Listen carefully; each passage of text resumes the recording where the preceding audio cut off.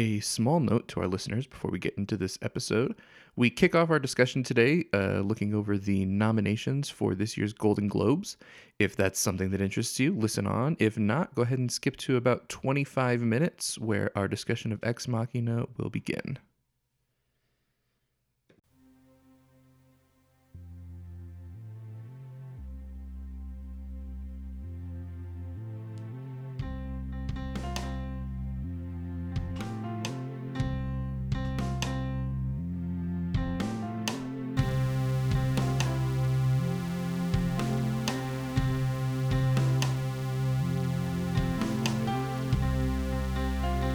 Hello. Hello. Hello. I was yawning and I almost missed my cue. Jeez. That's so embarrassing. That could have gone really poorly. It could have. What's up? Nothing much. Were we? We didn't do this last week, did we? No. We skipped a week. Mhm. But 2 weeks Because ago. of Christmas. Yeah, but 2 weeks ago we did it, right? Yes. Sweet. I'm stoked. Okay. Oh man, I feel so out of practice. I know. It's weird. All right, whatever. Hello and welcome to episode 52 of We Watch Movies and Then Talk About Them, the only podcast on the internet where we watch a movie and then talk about it. There may be others where people watch movies and then talk about them, but this is the only one where we do it.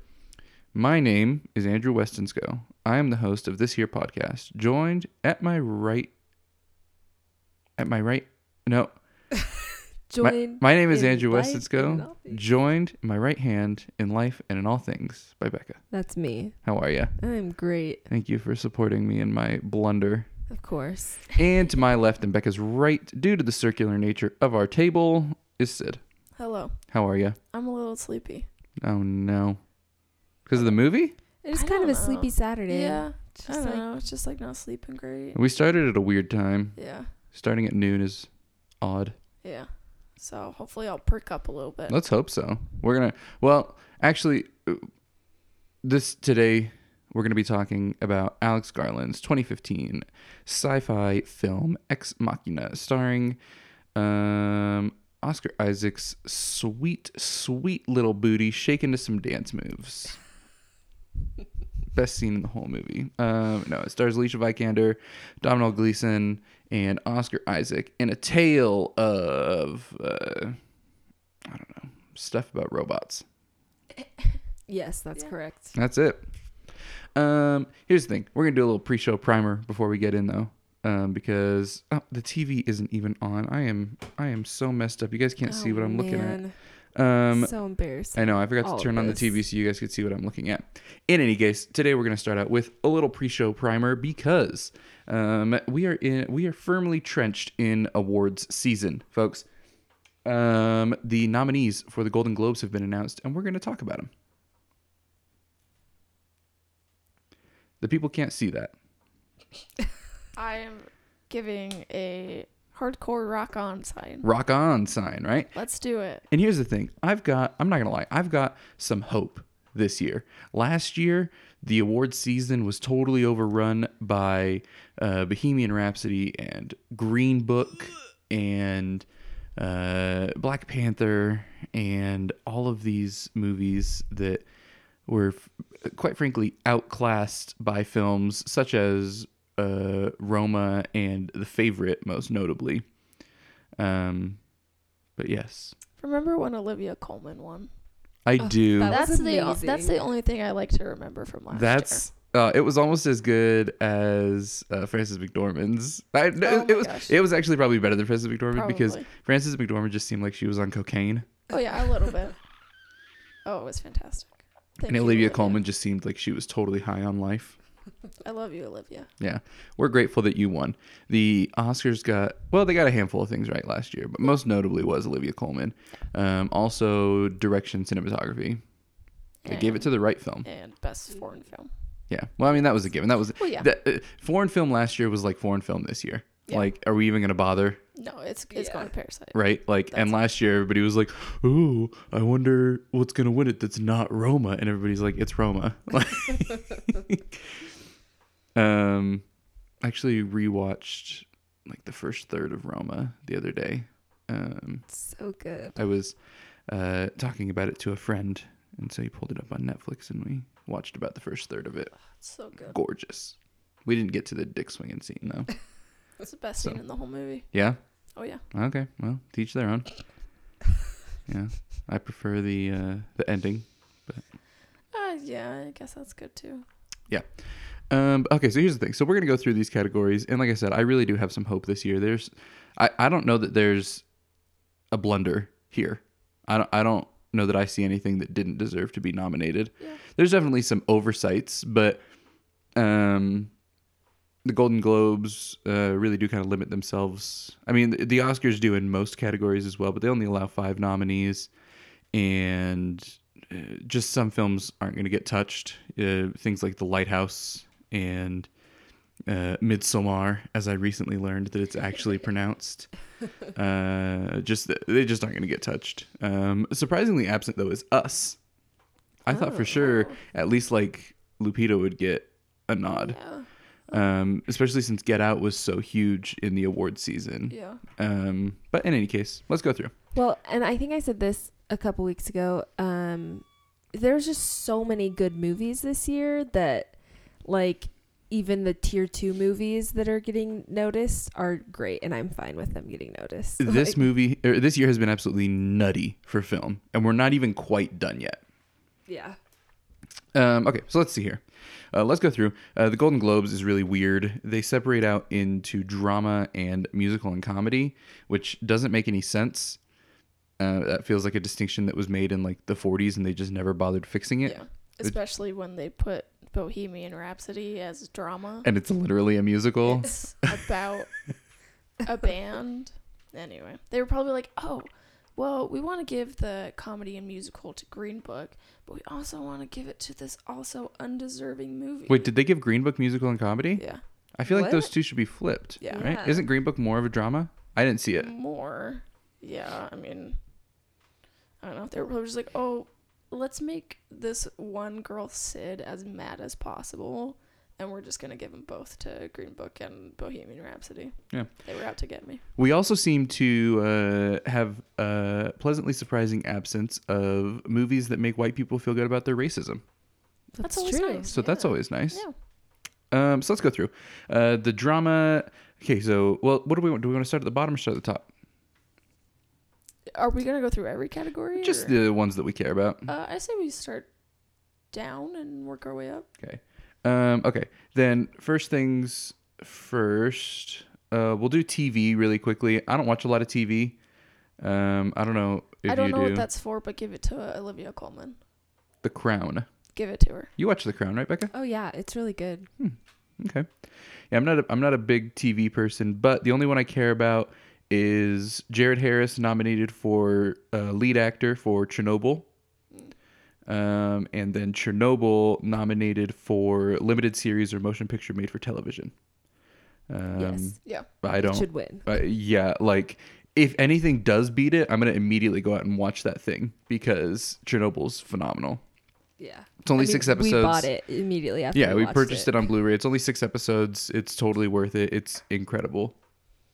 Television series, musical or comedy, Marvelous Mrs. Maisel is nominated. I know Yes, you like that, should Becca. definitely win. Barry and great. Fleabag are both really good. Are they? Are they? Oh, What, yeah. what would you pick? I haven't seen all of any of them, but I would probably say Fleabag. Is it that good? I've heard really It's good things really about it. good. How many seasons is it? 2. 2? And That's not they're terrible. pretty short episodes. Okay. Might be able to And work I've with only that. seen a few. I've seen probably more of Fleabag than I have of Marvelous Miss Maisel. Okay. Yeah, I did an episode of Marvelous Mrs. Maisel. It just didn't tickle me. I don't know. Yeah, that one didn't totally grab me. I think it takes a couple episodes, but I loved it, and then I binged it in like a week and a half. Yep. All right. Let's see. Moving on from TV because nobody here really cares about that. I guess the only one that you've seen is The Crown out of the best television series drama, right? Big Little Lies, The Crown, Killing Eve, The Morning Show, and Succession. I have seen Big Little Lies and Killing Eve. How good is Big Little Lies? It's really good. The cast is incredible. Oh, it's great. I've only seen the first season. I haven't seen the second, but the Okay. first season's really, really good. Yeah, the cast is just Oh phenomenal. yeah, it's insane. Okay, here we go. Best original song, music, picture. Does anybody care about that? No. Okay. Cats can win it for all I give a crap. Yeah. All right. Best original score. This is interesting. My personal pick as of right now is still going to Midsommar for best score. Out of these, the nominees are Alexander Desplat for Little Women, Hildur something for Joker. She seems like a nice woman. Randy Newman for Marriage Story, Thomas Newman for 1917, and Daniel Pemberton for Motherless Brooklyn. Out of these, my pick would go to Joker, Me too. but I've only seen Joker and Marriage Story. I would probably say either Joker or Little Women. Is Little Women good? It's so good. Really? I I want to go see that. Okay, Loved it sure, we can so go. Much. Like I'm going to talk about it later. I loved it. Wow. Okay. Yeah, we Really? can go. Sure. Here's the thing. The odd thing about this is I felt a lot of the score for Marriage Story is getting a lot of talk. I thought that the score was the weakest element of it. Yeah, I don't remember it. I didn't feel like That the score long, matched the vibe of it. The score felt too Randy Newman-esque. You know what I mean? I think you said that while we were watching it. Like you pointed out that you didn't love the music. Yeah, that was what I thought was the weakest element of Marriage Story. It felt just kind of really bouncy and Toy Story-esque, right? Like I don't know, maybe I'm crazy here, but it just didn't sell me. Yeah. Joker I thought had a really good score. Have not seen 1917 yet. Motherless Brooklyn, I don't know if I'm going to take the time to see that. And then I guess we're going to go see Little Women. So we'll see you there. But for Got right a now, lot of my pick movies to goes to watch. Joker. And you said Little Women? Mm-hmm. Okay. Best Motion Picture, Foreign Language, The Farewell, your once-decade remake of Les Mis, Pain and Glory, Parasite, and Portrait of a Lady on Fire. I do hear Portrait of a Lady on Fire is incredible. I've heard it's phenomenal as Yeah. well. I'm very interested in seeing Yeah. it. I I just will- don't know when it's ever going to come near Right. us. Probably never. Yeah. I watched. We've seen a trailer for that, right? Yeah, it's the one where the woman is tasked with painting another woman, but she doesn't want to be painted, and That's then right. they have a relationship. Mhm. Okay, Yeah. that's what I I thought. remember the trailer, yeah. I watched Farewell this weekend. It was pretty good, but Is it as good as it typed up to be? yeah, I'd probably say so. I mean, Okay. like probably maybe not like a 90, but like high 80s, I would say. Okay, But sure. Parasite's gonna win that. Antonio Banderas is supposedly phenomenal in Pain and Glory as well. I have not seen that, but maybe I'll check it out. Parasite, though, what are you gonna do? Yeah. So good. I think that's a lock, right? Oh yeah. Okay. Motion picture animated. Which Disney film is going to win? Toy See, Story 4. this is some horse shit right here. You don't get to have it both ways, Disney. Yeah. Freaking The Lion King nominated for Best Animated. It's literally a live action remake. It doesn't Yeah. matter if you made it all on a computer, They right? keep calling it a live action remake. You can't say that it's animated. Yeah, and also, I didn't talk to anybody that liked it. I know. How to Train Your Dragon was actually really good. Really? Yeah, I liked it. What about Missing Link? Never saw it. It's a Me stop either. motion, which I'm into, but Yeah. who cares? Frozen 2, bleh. Toy Story 4 will probably win it. Yeah. Yeah. I didn't see Toy Story 4, but It's Me great. either. I cried. okay, well, it did its job then. All right, here we go. This is where we get into the interesting things, right? Best screenplay in a motion picture. Marriage Story, Parasite, The Two Popes, which I need to see as well. That's a Netflix one, right? I think so. Yeah. Okay. Once Upon a Time in Hollywood, and The Irishman. Oh, this for me is a That's tough hard. race. I think that your front runners here would be Once Upon a Time, Parasite, and Marriage Story. For me, it'd be a pretty close race between Parasite and Once Upon a Time in Hollywood. That's how I feel. Yeah. I think I might. I think I would choose Parasite. Yeah, I think that's what I would choose too. If I was forced to make a choice, I think I might choose Once Upon a Time. You love that movie. That though. movie's Like, so you- freaking good. Yeah. We just rewatched it a couple days ago, and it went up like 3 places on my list for the overall year. Wow. Yeah, it's crazy. All right, here we go. Best director. Again, these are some freaking. Here we go. Scorsese for The Irishman, Tarantino for Once Upon a Time in Hollywood, Bong Joon-ho for Parasite, Sam Mendes for 1917, or Todd Phillips for Joker. That's tough. I don't know where you even start with this, right? I think Todd Phillips is your instant out. I think he's just outclassed here. Yeah. And this is me being presumptuous on 1917 as well. Have not seen it, but I can only assume the direction that goes into that film. But yeah, Parasite, Once Upon a Time in Hollywood, and The Irishman. All three of those, the directing is probably the strongest point of them. I might go Parasite though. I think I would too. Yeah. I just think Parasite's gonna win over for a lot for me. Me too. That's It's fair. Very That's high fair. up there. For me, again, I think this would be close. Close between all three of them. I don't know. I just think Parasite might edge up just a little bit. Okay, here we go. Good stuff. Good stuff. Best performance by an actor in a supporting role in any motion picture. Tom Hanks, Beautiful Day in the Neighborhood. Anthony Hopkins, The Two Popes. Al Pacino, The Irishman. Joe Pesci in The Irishman. And Brad Pitt in Once Upon a Time in Hollywood. I mean, Brad Pitt is the only one I've seen, so I would choose him. Sid, you're the most well-versed here. Yeah, the only one I haven't seen is Anthony Hopkins. I mean, I would probably say Joe Pesci or Brad Pitt. For me, Joe Pesci just completely eliminates the need for a category for this year. As soon as that movie was over, I was like, that's it. Like, you're not gonna. His performance in The Irishman is worth the 3.5 hours itself. I think he's so freaking phenomenal in that movie. And it was all like, do you know the story behind it? Not really. Like, Joe Pesci was full on retired. Oh, and yeah. Okay, yeah. I know. Scorsese, De Niro, and Pacino like begged him to come do this movie. Yeah. And then he just knocks it out of the park. Wow.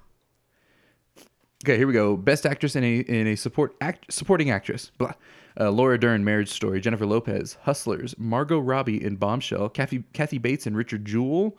Annette Bening in The Report. The only one I've seen of those is Hustlers. But just because I love her so much, I'm going to say Laura Dern. Laura Dern was really you good still in haven't seen Marriage Story? No, I haven't seen it Oh yet. my gosh. I've just been like kind of wanting to time it for when I really want to have an existential crisis. It's not so much an existential crisis as it is like, well, I don't know. Maybe it's like, why do people suck sometimes? And how come even when they sometimes suck, they're still just people and you can't hate them for it? Yeah. I mean, I'm probably going to watch it this weekend. She was really good in Marriage Story. Yeah, she might be the front runner. I so. thought Margot Robbie did a fantastic job though. Yeah, she did. I don't think it was like a No. super standout performance. No, but it stands she did to good. mention. Annette Bening is fine. Yeah. That movie is fine. The Report, we watched that. Yeah. It's fine.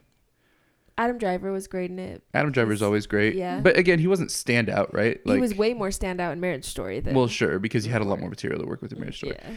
The point of The Report is just to be like, hey, just a reminder, the United States kind of sucks.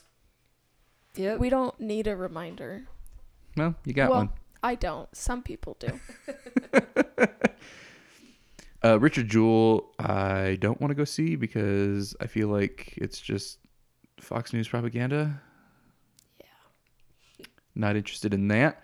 But yeah, it'll probably be Laura Dern. And deserved. She's fantastic in Marriage Story. Mm-hmm. All right, here we go. This is crazy stuff. Best performance by an actor in a motion picture, musical, or comedy. Do they separate? Okay, good.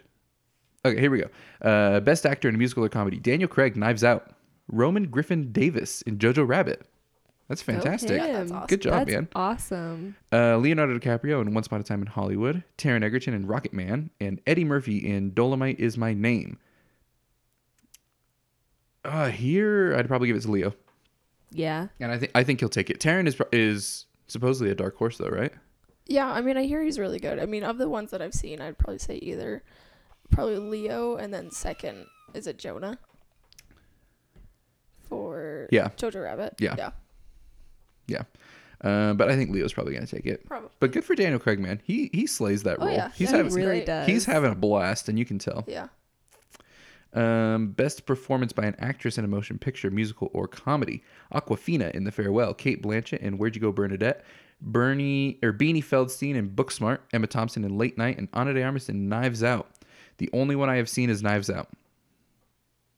And she did great. She is fantastic. Yeah, she's really on my short list for best actress, honestly. Yeah, I've seen Booksmart and Farewell, but I would probably say, what's her name? Ana Ana de Armas. Ana de Armas. Yeah.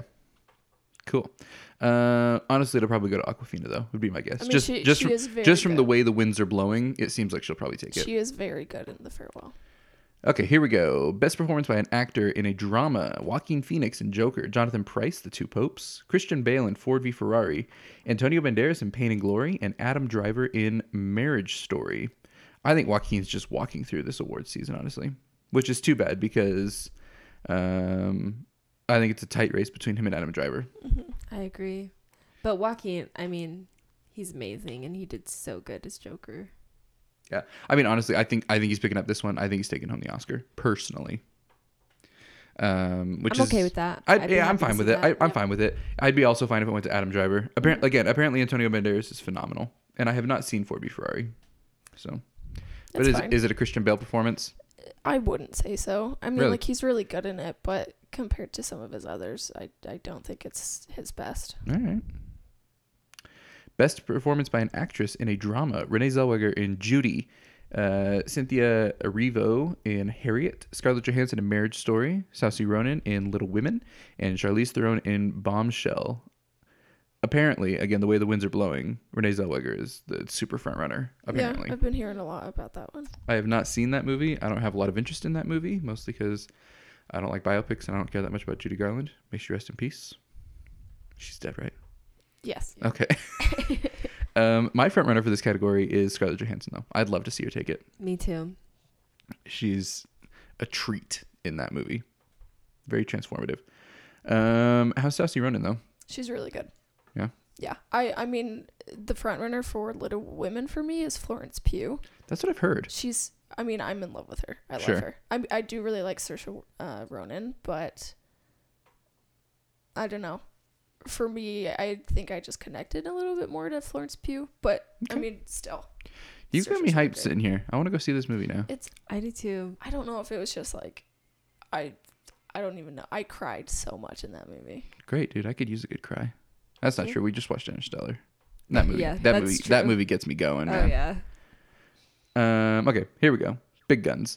Best motion picture, musical or comedy: Dolomite Is My Name, Jojo Rabbit, Knives Out, Once Upon a Time in Hollywood, and Rocket Man. For me, it's easily Once Upon a Time in Hollywood, but Me too. But honestly, close second would be Jojo Rabbit. Yeah, it's very close for me. I would probably say Jojo Rabbit. Like I love Jojo Rabbit. my second would probably be Knives Out. I mean, yeah, that one's great. I loved that. That one was I thought it was super. I thought it was Surprisingly super great. original, very well made. Mm-hmm. Yeah. Until I saw Uncut Gems, Ryan Johnson was actually on my short list for director. Mm. But then I saw Uncut Gems and they took the 5th spot. Because who am I going to kick out? I got freaking Tarantino, Bong Joon-ho, Scorsese, now Safdie brothers. You got Ari Aster in there. Who am I going to get rid of? yeah. There's some Yeah, you really can't. really good movies this Yeah. year. And here we go, folks. The big guns. Best motion picture drama: 1917, The Irishman, Joker, Marriage Story, and The Two Popes. I mean, I've only seen 2 of them, but I'm gonna say Joker. Just of the 2 that I've seen. So again, the way the winds are blowing, according to critic predictions, the Irishman is set to kind of take everything. This one, as well as the Best Picture Oscar. There's everybody's kind of prediction for it. Have not seen 1917. Haven't seen The Two Popes. Interested to see The Two Popes. Out of what I have seen out of these, though, I think The Irishman or 1917 is most likely to win. I think my pick might be Marriage Story, though. Yeah, I'm having a hard time choosing between Joker and Marriage Story because the more I think about Marriage Story and sit with it, the more I love it. Yeah, I think Marriage Story is a very timely story, something that should be talked about right now. And Noah Baumbach, how do you say his name? Bombshell? I don't know. I don't know. His problematic history with the movie aside, it's very, very, very good. Apparently, it's like autobiographical. Oh. Oh, really? Yeah, and I forget who all of the players are.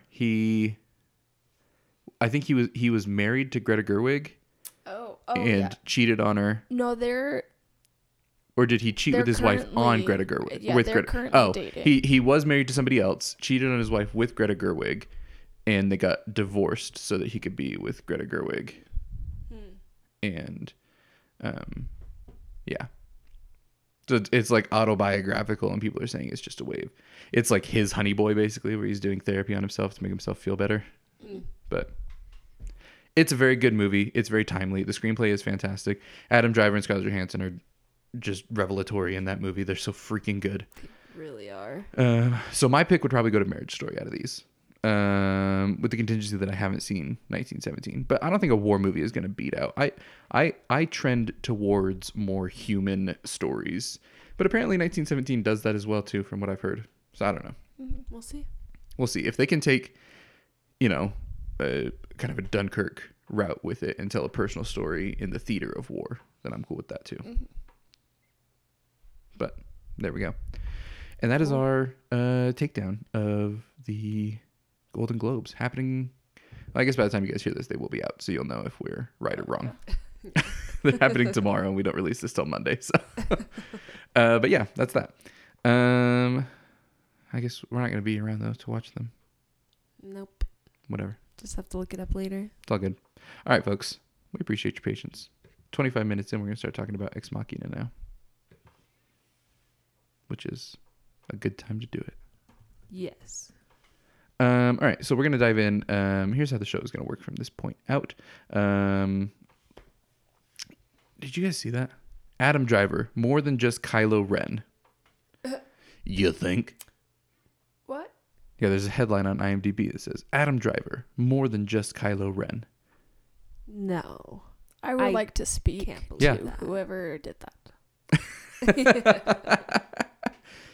Whatever, they're getting clicks. Maybe it will drive people to see Marriage Story.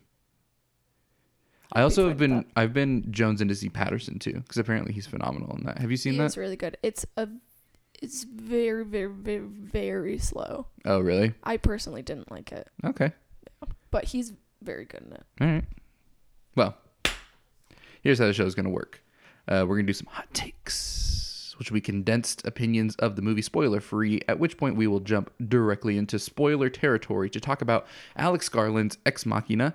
After our discussion, Sid will regale us with the best of IMDb movie trivia. She read it all, so you don't have to.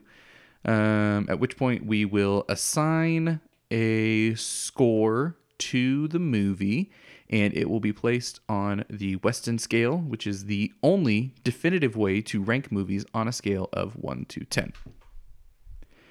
After that, we'll get into other topics, which is mostly just what other movies have we been watching, which is quite a few. We've had some time. It's true. So let's jump in with some hot takes. Don't burn yourself on these hot takes.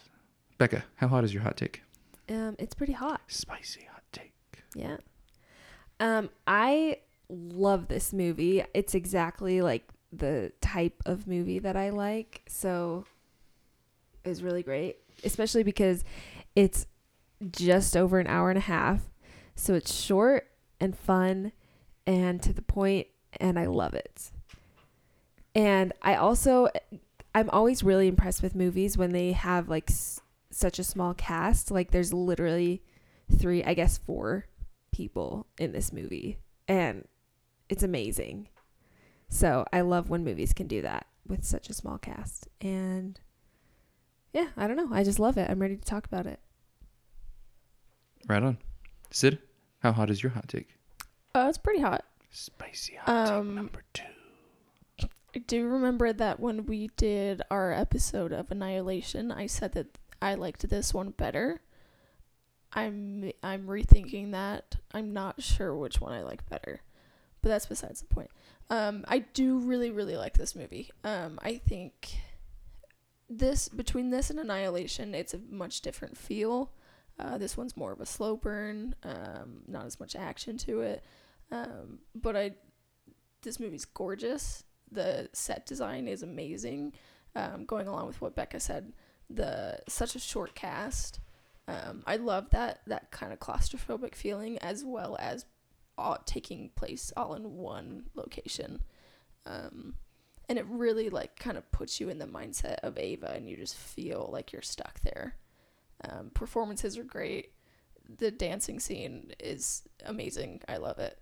This movie's very good. I'm looking up right now.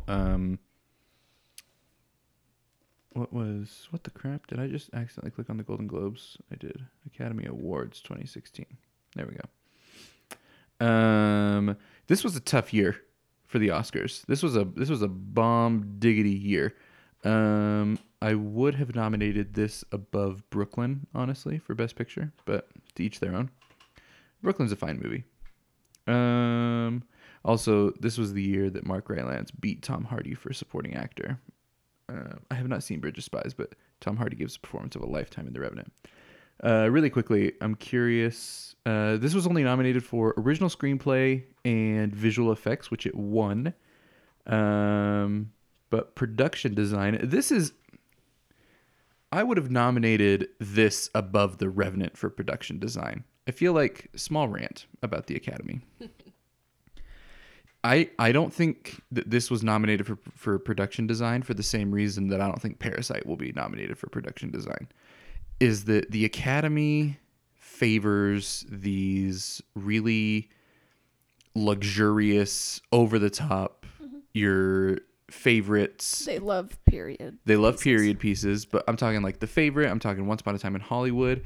And the fact that The Revenant was nominated for production design, like, you know who the production designer of that movie was? God.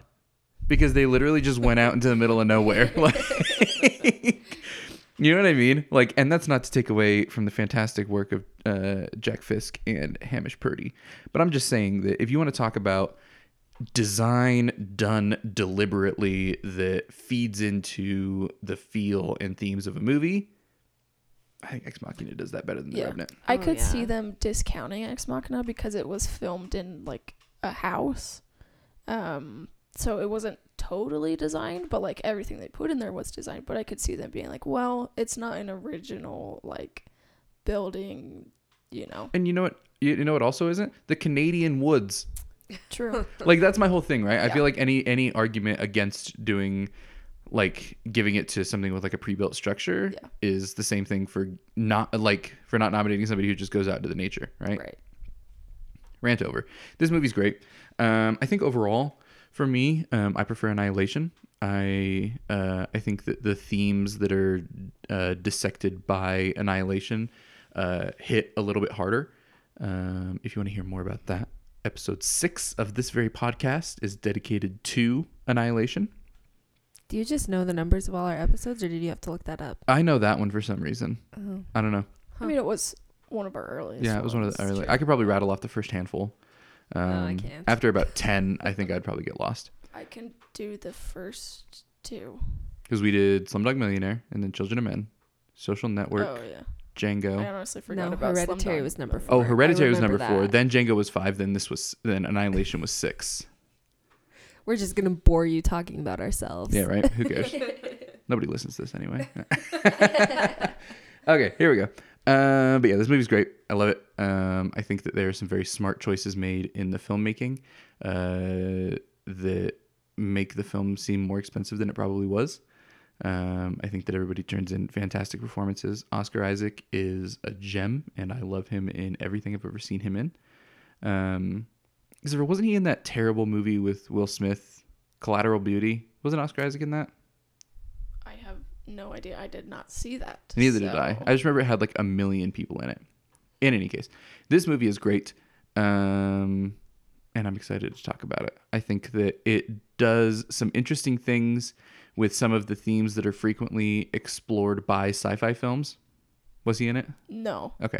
Michael Pena was in it. Maybe That might be it. You got those two confused. Yeah. In any case, this movie acts, I think, as sort of a counterpoint to something like Blade Runner, where Blade Runner is, well, I'm getting a spoiler if I talk about that.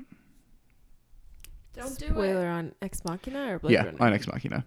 So we're just going to jump in. Now we're entering spoiler territory. Do you guys want me to start then, since I'm like in the Sure, middle go of a for thought? it. Okay. Go for it. I think that this movie functions as kind of a counterpoint to something like Blade Runner, where Blade Runner explores the idea and I guess posits that consciousness and self-awareness and autonomy are kind of the basis of our humanity. It takes for granted a number of things that this movie does not.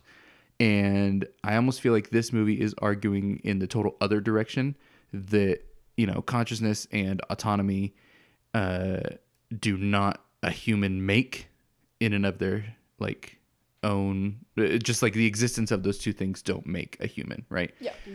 And Blade Runner operates under this assumption that, you know, replicants are basically perfect in appearance, right? Even in 2049, like they're popping them out of a metaphorical womb, right? She comes out all when Wallace births the one before he cuts her up. Yeah.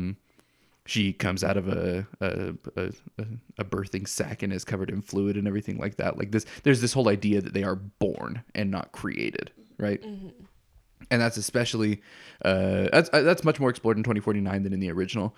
But this movie does not operate under that assumption. I guess what I'm saying is that it doesn't take the physicality of being a person or even an animal, like an organism, if you will. It doesn't take the physicality of that for granted. And I think that this movie argues that kind of organic composition is almost necessary for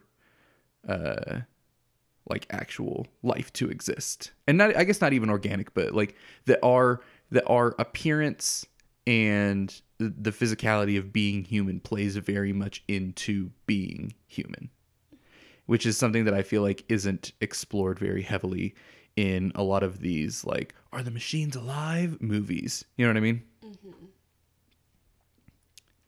That's, I don't know. That's why I think this movie's compelling.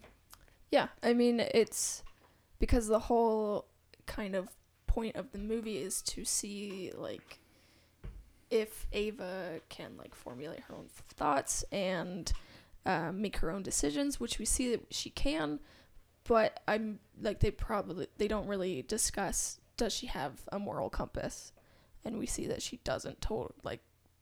It appears to me that she doesn't have one. So, like, she has Sure. the autonomy to trick Caleb and to get out of her prison, but she doesn't have, like, as she's walking out, you know, she's smiling, and it's like, it's not even a second thought, like, oh, maybe I should go get him, you know? Yeah. It's all, like, kind of mission oriented for her. It's very mechanical. Yeah. Right?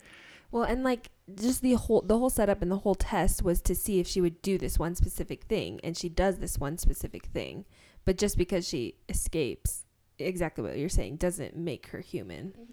Well, and I think that it also, and I mean, one of the aspects that Interstellar gets some flack on, and maybe it's just because we just watched it again that it's on my mind, but I think that this almost builds on some of the themes of that movie as well, where you have Anne Hathaway's kind of much derided speech about love and how, you know, love is our guiding force as humans, and that it's not something that we invented. That she claims that it's observable and quantifiable, and it seems like, again, you know, Ava has autonomy. She makes decisions. She doesn't just trick what's his name?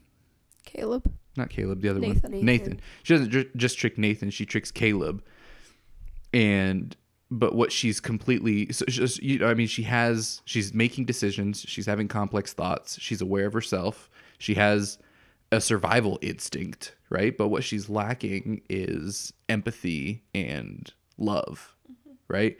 And so I think that, again, this movie, and, you know, love being connected to the heart, being connected to our anatomy, like, I think that it all ties back very heavily into human anatomy, and not even just human, right? Like animal anatomy as well, like just being a part of the animal kingdom as part of, you know, being a human. And the interesting thing is that I don't think that the argument of the movie is that they're not that she's not alive, right? I think that the argument is that she's not human.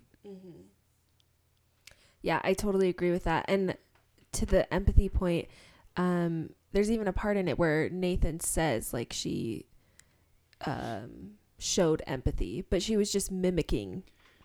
Yeah, it was empathy manipulation, right? Yeah, like it wasn't from like a good place. It was just from her brain and like from knowledge rather than from compassion. Well, yeah, and that's talked about. I mean, so I guess in that way she ends up failing the test, right? Because Yeah, because she Caleb doesn't come back and help Caleb. If Well, she yeah, had, Caleb like- discerns that he makes the chess comparison, right? That like, is a chess computer aware that it is playing chess or what chess is, right? So they talk about, you know, simulation versus actual. And I think that if she is emulating empathy to the end of escaping, that's simulation of empathy. Like she never genuinely shows emotion. And that feels really, I guess the reason why the movie is so effective is that even as I say that, I feel like I'm being really condescending towards her. But she's a robot. Like yeah. she literally is. I mean, Well, yeah, she manipulates us as an audience just as much as she manipulated Caleb. right? Like the Google comparison is not very thinly veiled, right? So I mean, like she's Google incarnate. Yeah. And like for some reason I still feel bad saying that she doesn't genuinely have feelings because that feels really, like I said, pretentious of me. Yeah.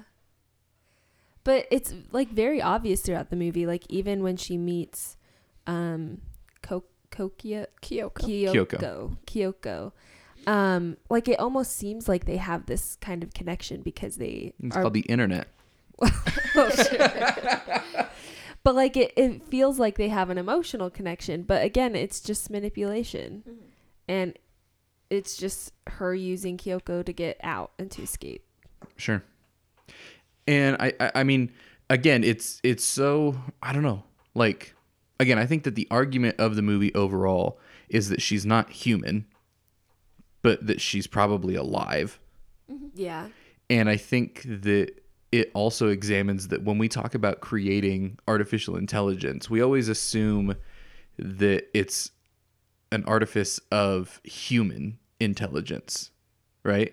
And I think that this movie does a good job as well at exploring some of what that would mean on a less positive light, right? Because it means manipulation and it means selfishness and it means preservation of the one above all else. You know what I mean? Like all of these aspects that we don't really want to think about when we're talking about creating AI. Because when we talk about creating AI, it's like, oh, maybe we can make a sex robot, or maybe we can, you know, make a thing to, you know, work our sewers so that we don't have to, or like all these things. We're just talking about making slaves. Right? Yeah. Like essentially that's what it comes down to. Is when we talk about creating artificial intelligence and things like replicants or Ava in this, what we really want are slaves. But if we actually want to create artificial intelligence, like that's completely immoral, obviously, to do.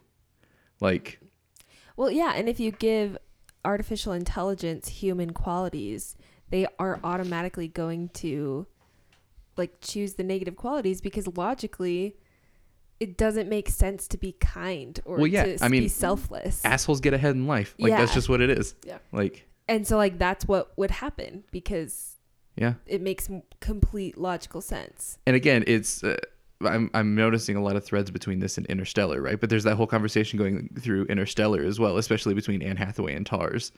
That you know, Tars has this really attractive personality that they've given him, right?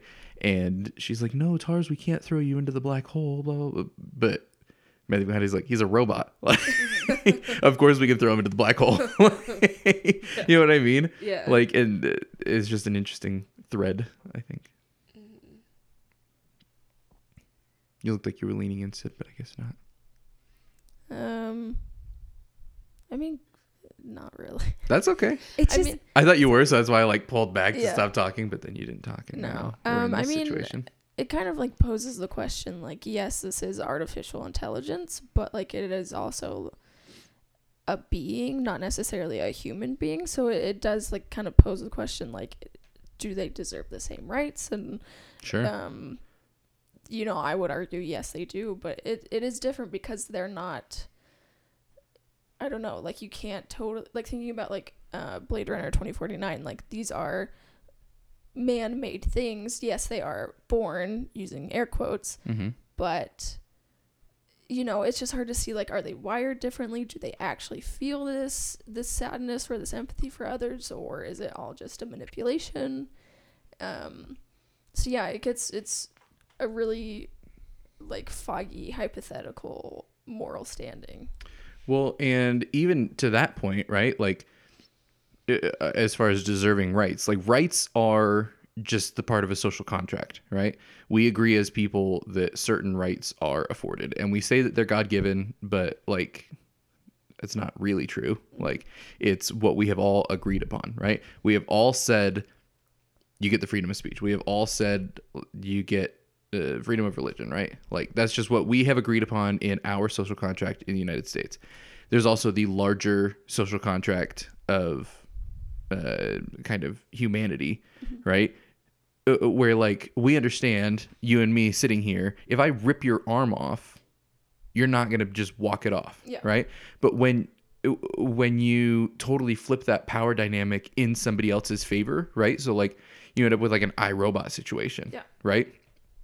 Where like if there isn't some sort of threat to each of our safety, offsetting I guess balancing out the scales of our power, right? Like, yeah, sure, the president can say, I'm not going to say that because I don't want to get hit by the FBI, but like, let's say you know what I mean? Like, the CEO of Google can say, like, oh, you know, we're not going to capture your data and sell it anymore, right? And that's a right that we have given you, is you have the right to data privacy. Mm-hmm. And I'm sitting in his office and it's just me and him, and he says, we're not going to do that anymore. And I'm like, well, then I'm going to rip your arms off.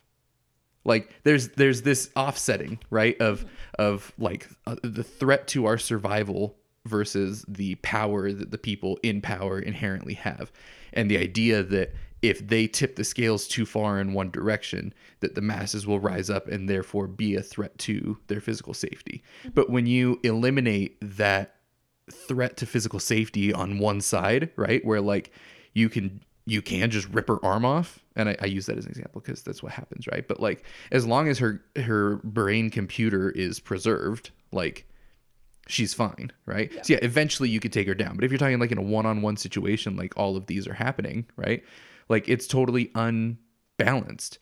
And so I guess the conversation of do they deserve the same rights becomes extremely stilted, because like, yeah, we can guarantee them these rights, but what's stopping the physically more powerful and equally conscious being from flipping around and saying, now you don't get those rights, and if you try and stop me, I'm going to rip your head off.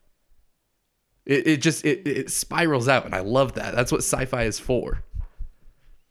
Yeah, and again, like, it plays on our emotions so well, especially when we see the clips of all of the previous robots and all of them trying to get out. And we feel bad for them. Yeah. And it's like, yeah, like, we feel for them, but they don't feel for us, you know? Like, Exactly. It's not reciprocal. Exactly. And it's not the same at all. So, like, well, and that, what are the boundaries? That reciprocation, right? Like, that, again, I think is one of the things that the movie dissects as an essential part of being human, is that reciprocation, right? We see a human in suffering and we feel bad for them. Mm-hmm. When like a robot wouldn't. Yeah.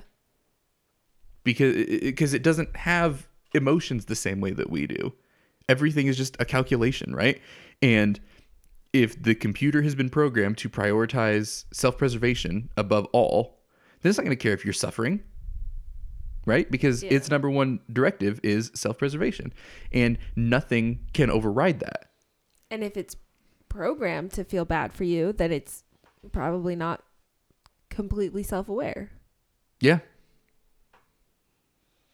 I think kind of, I mean, another gear to throw in is like the idea of a human being, say like a psychopath, sociopath, who is incapable of feeling those feelings for other people. They can't feel sympathy or empathy. And so that's kind of like, well, yes, they act and appear as a human being, and sometimes they mimic those feelings that a normal person would have.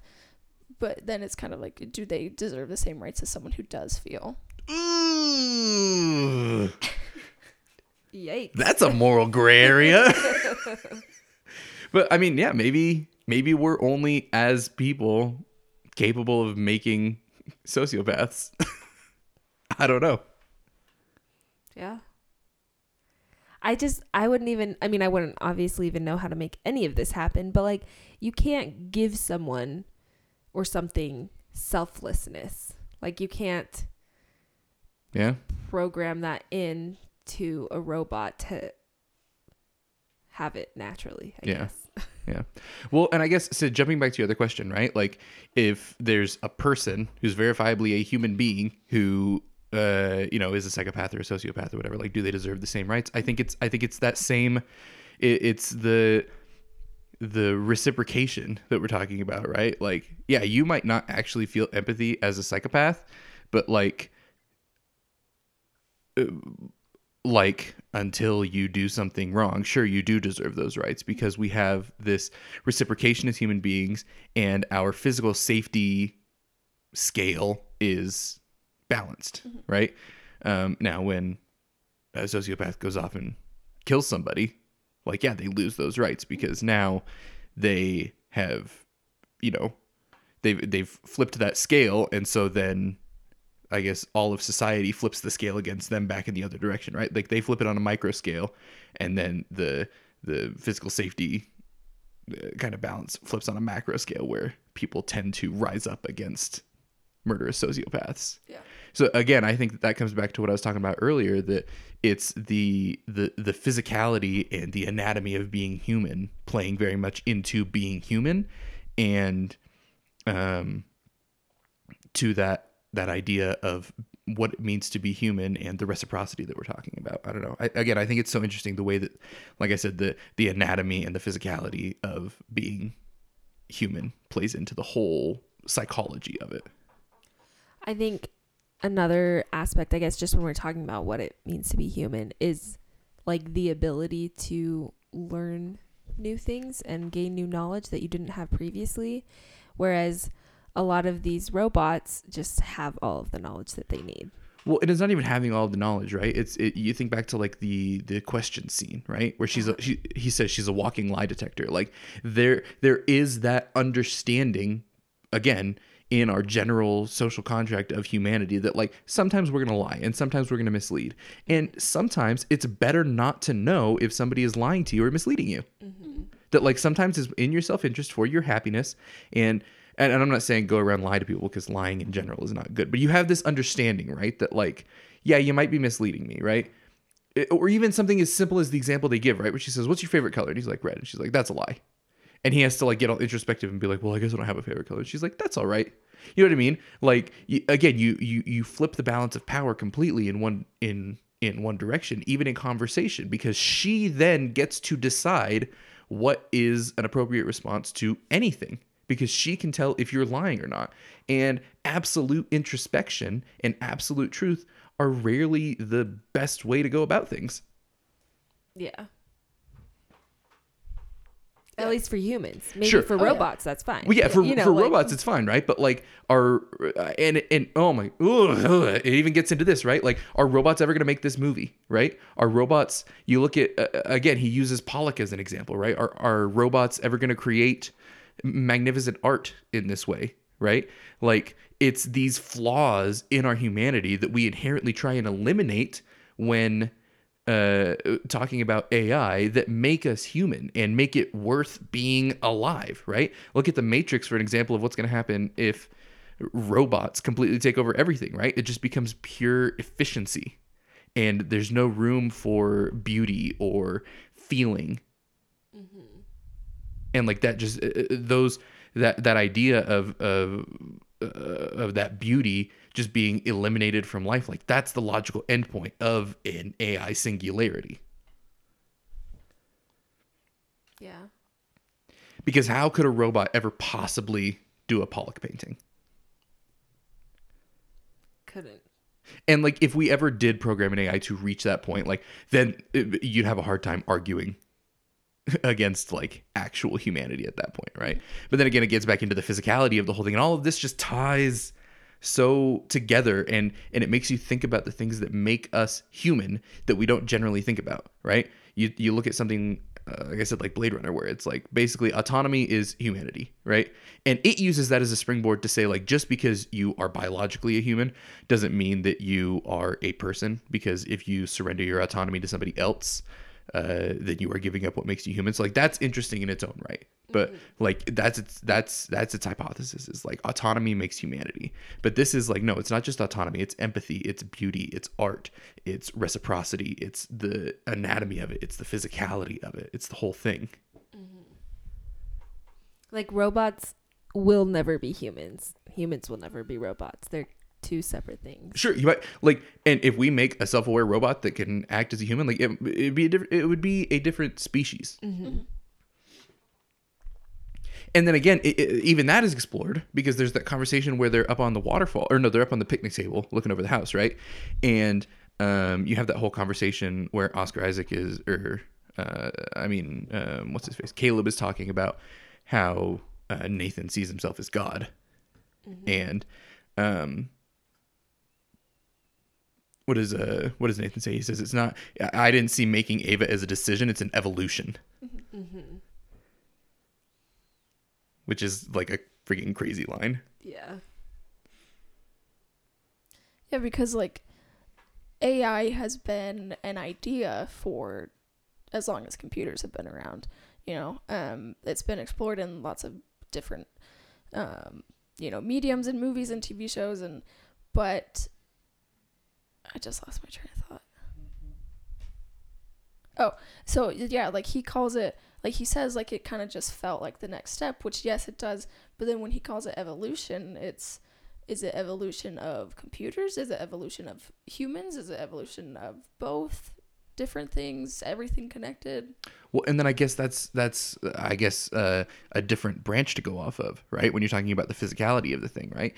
Is it an evolution of computers, or is it an evolution of humanity? Because the purpose of evolution is to make things more efficient and safer, right? To increase your chances of survival. Like, that's the purpose of evolution. So maybe like these, what could be technically weaknesses in the animal kingdom, right? This empathy and the reciprocity that you were talking about, Becca, like maybe those are things that will eventually just be evolved out of humanity. Well, because reciprocity and empathy, they do lower our chances of survival. Yeah. But like, again, like AI is not human. Like, if anything, it's like a combination. It's like a combination of technology and humanity into one thing. Sure. And even the makeup of her computer, right?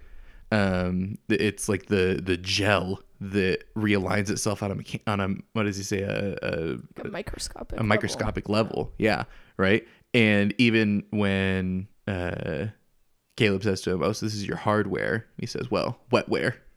Like it's a halfway point, right? Mm-hmm. It's not a computer chip, but it's not a human brain. Yeah. It's somewhere between. It's crazy. Man. You know what the really crazy thing is?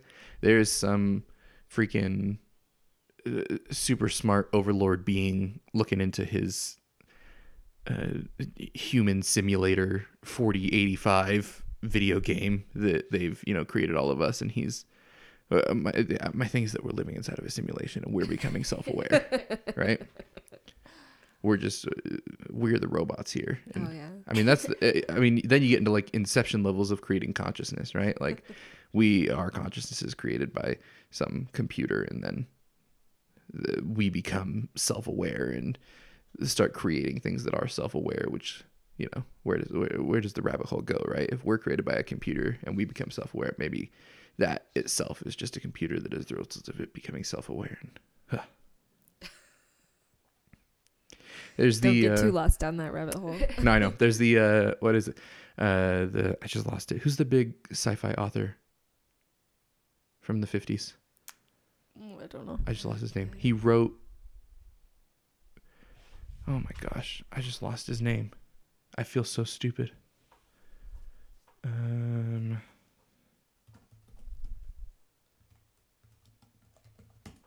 This is freaking ridiculous. Asimov. He wrote that story that I read to you one time. I don't remember what it's called. Oh yeah, the robot. Is it about a robot? Yeah, so they have Oh yeah, because they ask questions to the robot and yeah. yeah. The Last Question. That's what it's called. It is phenomenal. It's a short story. It takes maybe 20 minutes to read. And it's worth reading, but basically the idea is that humans have created this computer. And the computer is all knowing. It's a perfect artificial intelligence, right? And they ask the question of how to stop entropy, which I forget. How would I explain that?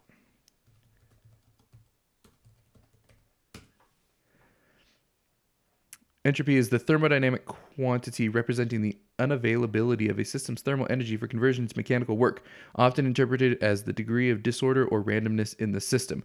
So basically, gradual decline into disorder, right? So it's the idea that things will eventually descend into chaos. And how do you stop that? It's the decomposition of our bodies. It's essentially annihilation, right? The penchant for self-destruction that people have. And so they ask the computer, how do you stop that? And the computer doesn't know. And so the idea is that this computer exists through many evolutions of humanity. And there's, thermonuclear war that destroys the planet. And then we go out into the stars, and then there's war that destroys the planets and all of these things. And then, the heat death of the universe happens. Things expand too much, and so they contract into a single point. And this computer, this intelligence, is still trying to answer this question. And once everything combines down back into, after the expansion of the universe finishes and everything combines back down into a single point, the computer finally gets the answer to the question and has a desire to tell people about it. And so the computer then uses the power. The computer stops being a computer. It basically becomes an amalgamation of all of the consciousness of everybody who has existed. There becomes some technology where they're able to extract the consciousness of people, and that all gets put into one computer. And the computer gets tasked with figuring out the solution to this question. And basically, once it figures it out, everything is contracted into a single point, and all that is left is this consciousness, and it figures out the answer. And so it creates the universe through a big bang and says, let there be light. And that's the whole idea of the story. And it's phenomenal and mind bending. And I guess that's kind of the like very, very long-term endpoint of what we're talking about here, right? Is like, if machines and robots and artificial intelligence are an evolution of humanity, like, where does it go? Mm-hmm. Crazy. Sci-fi, I love sci-fi so much.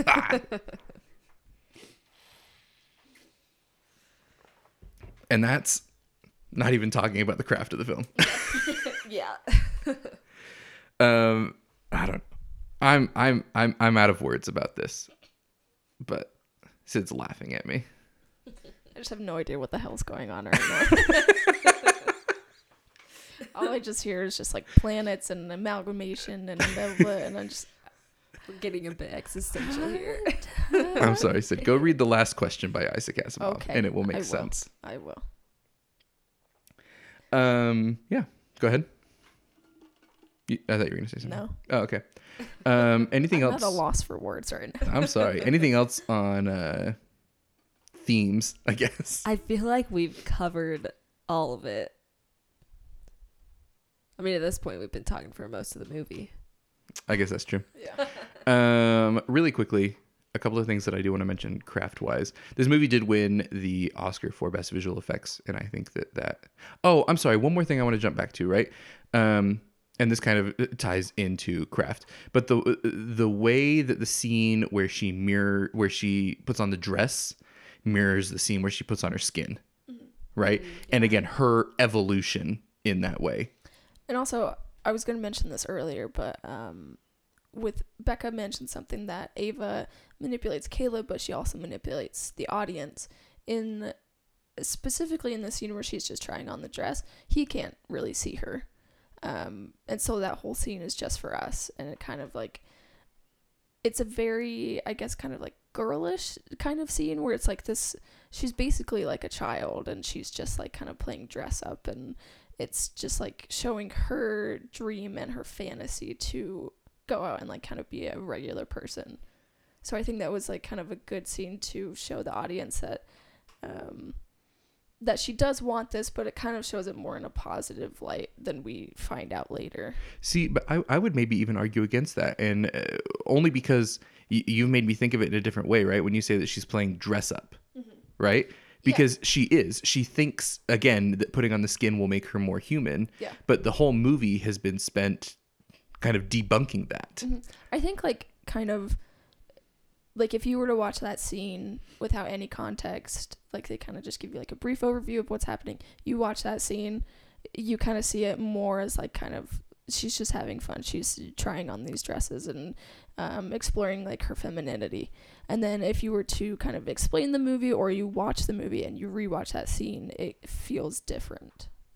Well, and I think that's a good point to bring up with the manipulation as well, because I totally agree. And I think that scene is really manipulating for the audience, because we see it as relatable, you know, like, oh, like picking out an outfit to impress someone, or, you know, like wanting to feel human. And we see it as that, but it could very well be her logically thinking which, like, what outfit will impress him, what will get him to help me escape. Yeah.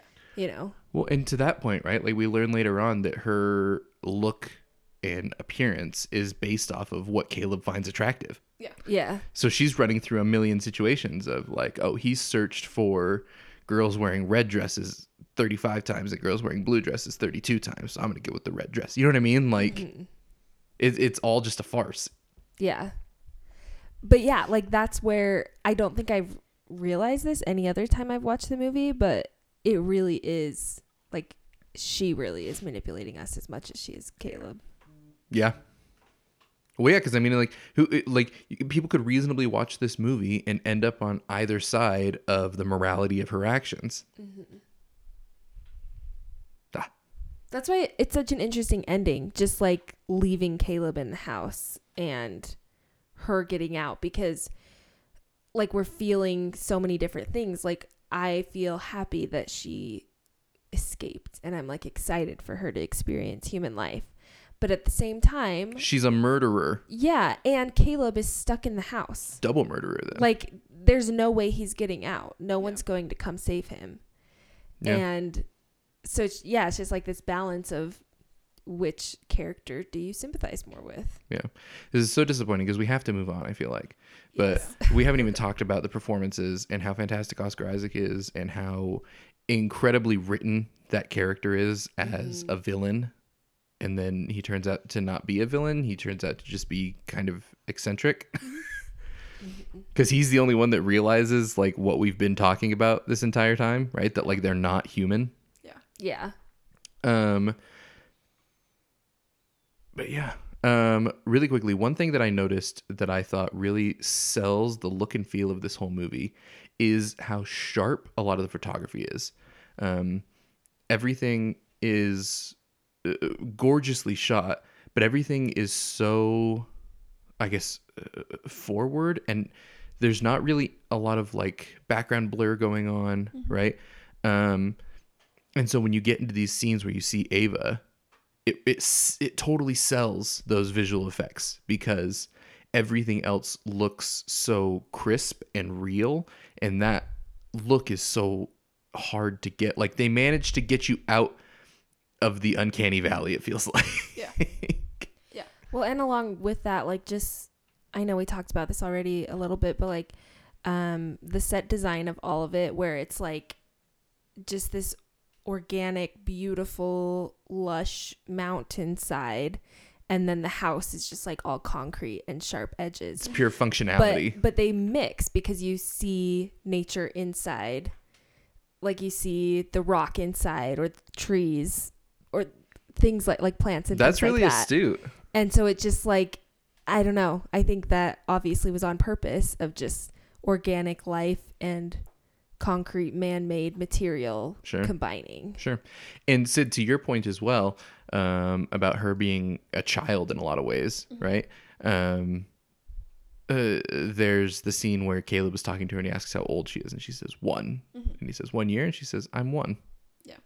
Like, you know what I mean? And then there is the dress up scene, and her theme, as you would call it, is on like a glockenspiel or something. I don't know what that is, but like it's really plinky and childlike. You think of like a kid sitting there banging it out on a little xylophone, right?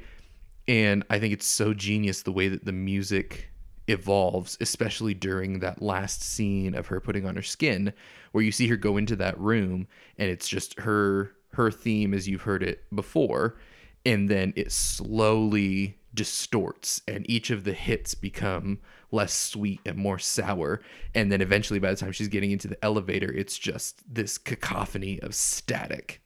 And like, again, that idea of that you've seen her as a child at this point, right? And she's taken that empathy that we, the audience, have given her and totally used it to manipulate us and turned this into something awful, which is, murder. And then she's just getting away. And so it takes this beautiful thing and just perverts it over the course of this the track that's playing. And I thought that was really the only time that I noticed the music, is that evolution that it makes over the course of that sequence. And I thought it was so smart. Also, Alex Garland and his loud climaxes, right? Same thing. That was the whole reason that Annihilation was so incredible to see in the theater, was just how loud it was. But yeah, I think those are my craft notes. I don't know if you guys have anything else. I think that's all that I have. Yeah. It's just amazing. I mean, I feel like I could talk about it forever, but we can't because we're on a podcast. It's true. And we don't want the podcast to run longer than the movie. Nope. To be fair, 25 minutes of this is Golden Globes. That's true. So I'll put a note in the podcast as well if they want to skip that to go to 25 minutes. So, do you have anything else, Sid? No. Just trivia? Yeah. Hit us. Okay. Oscar Isaac said that he based his characterization of he based it on Bobby Fischer and Stanley Kubrick, as he sees them as mysterious and elusive geniuses. And then he further kind of based his look on Stanley Kubrick. So director Alex Garland, he described the future presented in the film as like 10 minutes from now, saying basically like if someone announced tomorrow that they had created like their own Ava, people would be surprised, but they wouldn't be that surprised. That's cool. Because it does kind of feel like the next step in technology. Was this was an original screenplay, right? Yes. Or was it adapted? I think it was original. Original, yeah, because he adapted Annihilation. But Yeah. okay, cool. So the title derives from a Deus ex machina, meaning God from the machine, a phrase in Greek tragedies, which would be like an actor playing God is lowered down to fix all the problems of the characters. I'm not entirely sure like how it fits into the movie. That's kind of something that I've always wondered. That is interesting. And to get rid of the God part, Yeah. right? So it literally would just mean from the machine. Yeah. I mean, like, I guess maybe I'm taking it more as like what an ex machina is in terms of like a movie. Yeah. Well, because if you think about it, right, Deus ex machina, Deus would be the God part. Yeah. So if Deus ex machina is God from the machine, then ex machina would just be from the machine. Yeah. Okay. That makes more sense. Okay. So the three main characters have biblical names. Ava in the form of Eve, the first woman. Nathan was a prophet in the court of David, and Caleb was a spy sent by Moses to evaluate the promised land. The only time that you see the title Ex Machina is on Nathan's computer in a folder on his desktop named Deus Ex Machina. Ooh, I want to know what's in that folder. Interesting. Let's see. Okay, so in the end, Ava's Session 7 appears on screen even though Caleb isn't administering the Turing test and Nathan is already dead. This may suggest that Ava was testing the two of them the entire time. Ooh. For most of the film, Ava is seen as the prisoner while Caleb is seen as free to come and go. But during their interview sessions, this is inverted, where Caleb is in a small room, can't really move around, and Ava is in a much bigger space walking around. They also kind of... Alex Garland describes Ava as kind of like a tiger in a cage, usually just like kind of pacing around. Well, and even to that point, right? Like she can lock down the doors, Yeah. which would mean that he couldn't leave his little room. Yeah. At the end, Ava is shown wearing only white, which symbolizes purity and innocence. This is a clear use of the irony since she manipulated her way out of her isolation. And so whenever Ava, when she's interviewing Caleb and she is seen as manipulating him or being deceitful, you can always see her reflection. This is the foreshadowing that she can be two-faced, and using these moments of intimacy to gain Caleb's trust, and on rare occasions where she appears to have a sincere reaction, like when she finds out that Caleb's parents are dead, you only see her, you don't see her reflection. And that is all the trivia. Great. All right. Well, let's jump into final thoughts and score out of 10 then. All right. I don't know that I have too much more to say about this movie. I think it's just a fantastic movie and it has a lot to say. And I am going to rate it 8.9. Okay. Okay. Yeah, I don't have too much else to say. I think I will probably say that Annihilation is a better one for me. I just feel like the themes are maybe a little more subtle, and I mean they're both very thought-provoking movies, but I don't know, maybe just Annihilation is a little bit more entertaining. Sorry, I did want to say that I agree that I think I like Annihilation a lot more than Ex Machina. I think so. And like this is his first directorial debut. Which, a fantastic job. Oh, yeah, dude. for He's been sure. writing forever though. He wrote yeah. 28 Days Later. He wrote Sunshine. Yeah. But yeah, like, so I can see that, like, I mean, it's fantastic for his first one. But like I can see like there were a few things that he kind of needed to work out, moving his script to screen. But I would say like this movie is very good. It's gorgeous. The performances are fantastic. The dancing scene is amazing. I love that scene so much. I'm gonna give this one an 8.4. Cool. I have a New Year's resolution. All right. I thought you hated New Year's resolutions. I do, but it's I don't know, it just happens to coincide with New Year's. I've been thinking about it for a little bit though, and I think I want to do something a little bit different. If you haven't noticed, I very much enjoy rating and ranking things, but I have gotten a little tired of, especially as the Weston scale has grown, I guess minutely trying to decide if one movie is better than another, right? Is this one a 9.2? Okay, well, if I like Ex Machina better than Annihilation, and Annihilation is a 9.2, then Ex Machina has to be at least a 9.3. But then I'm like, oh, but a 9.3, that puts it with like, you know, just barely below The Dark Knight and like all these things, right? Yeah. So I've decided that I'm going to stop giving point rankings, and I'm going to do everything on round numbers. Oh. So, I don't know if I could do that. I could maybe do like 0.5s. Yeah, I could probably do that. So, and I'm not telling you guys that you have to do it. I'm just saying I'm going to do it, Okay. right? So, like, if a movie is a 9, it's a 9. And, like, some 9s might be better than other 9s, but, like, it's a 9. And you should see it because it's a 9, right? Like, it just seems like this pursuit of, like, which movies are marginally better than others it seems a little bit misguided, at least in the way that my brain functions. All right. So I'm going to give only round numbers from here on out. 1, 2, 3, 4, 5, 6, 7, 8, or 9, and then a 10. Those are whole numbers, in case you didn't know how to count. Ex Machina is a 9, Cool. right? All right. So that might mean that some high 8s might get called 9s when they would have been high 8s before, but that's how it is. It's really not that much of a difference anyway. Yeah. I know. I'm just saying, like, in terms of your argument, like, Sure. I mean, it's not a bad idea too, because then clump all the 9s together, they're all amazing movies. Yeah. 10s, obviously. Our 10s. Yeah. Because I wasn't going to give like a 10.2 to something, you know what I mean? Even though I still think that even out of the movies that I consider to be 10s, there are some 10s that are better than other 10s that are not all on the same level. Yeah. So here we go. 8.9, 8.4, and a 9 puts us at about an 8.7. Leaving Ex Machina in company with such movies as... You got to go down quite a bit. We watch a lot of good movies. Yes, we do. Wow. Once Upon a Time in Hollywood. Us and just above Grand Budapest Hotel. All right. I think that's an okay spot I think for we it. way underrated Grand Budapest Hotel. I agree. But we'll have to have a revisionist corner about that sometime. All right. That concludes our discussion of Ex Machina. Cool. Yeah.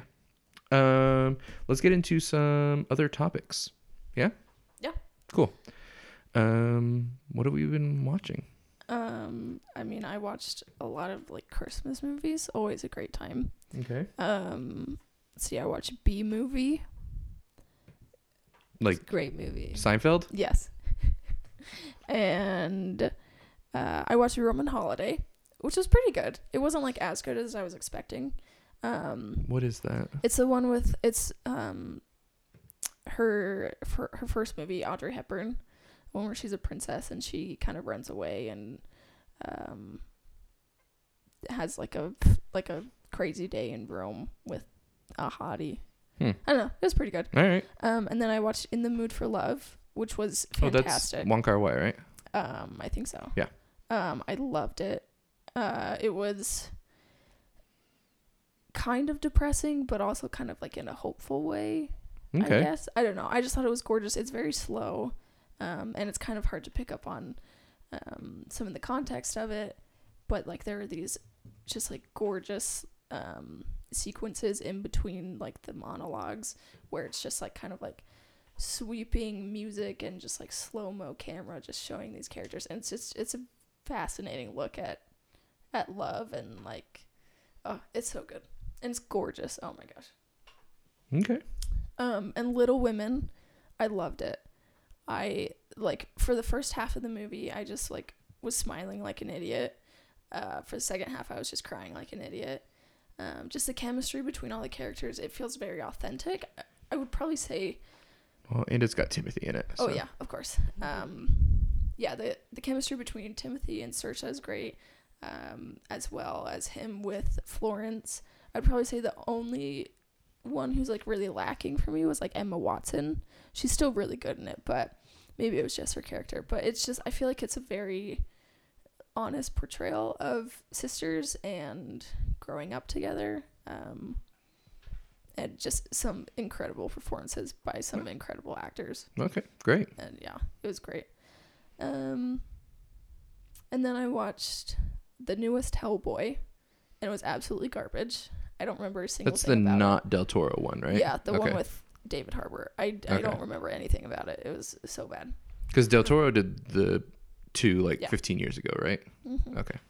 And then yeah, I watched The Farewell, which I honestly, looking at the nominations for the Golden Globes, I wouldn't call it a comedy. It had comedic moments, but it was definitely more serious than it was comedic. All right.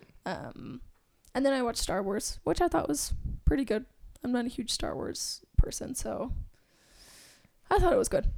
Yeah, all right. There were no shirtless Kylo Ren scenes. That was Yeah, a I little want those disappointing. chiseled pecs, Adam Driver. Hit me with them pecs.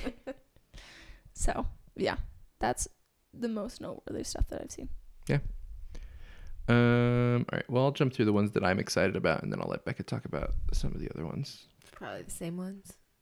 Well, actually, the ones that I'm really excited about are one we saw Bombshell, which was good. Yeah, I'm glad we saw it. Nicole Kidman did a really good job. Mm-hmm. We went and saw Uncut Gems, We did. which is so good. It was, for me, the first half hour and the last half hour I loved. The middle hour and a half were hard. It's fair. I loved it, and we can't really talk about it because Sarah doesn't see it. Yeah. But I loved it. It was really Good Time might still be better, I think it is. but this thing was phenomenal. Um. And I- Adam Sandler was Oh my gosh. so good. I would love to see him get an Oscar for this. If he gets nominated, I might pick him over Joaquin. He vanishes into this role. You do not see Adam Sandler not a single time. He's so freaking good. I watched Until the End of the World, which is a Wim Wenders film. I blind bought the Criterion because it looked really good, and it was really good. It's 4.5 hours long. So it's presented in 2 halves though. So I watched it over 2 days. It's even on 2 discs in the Criterion version. So Oh yeah, that was hilarious at work. yeah, but it's quite good. It's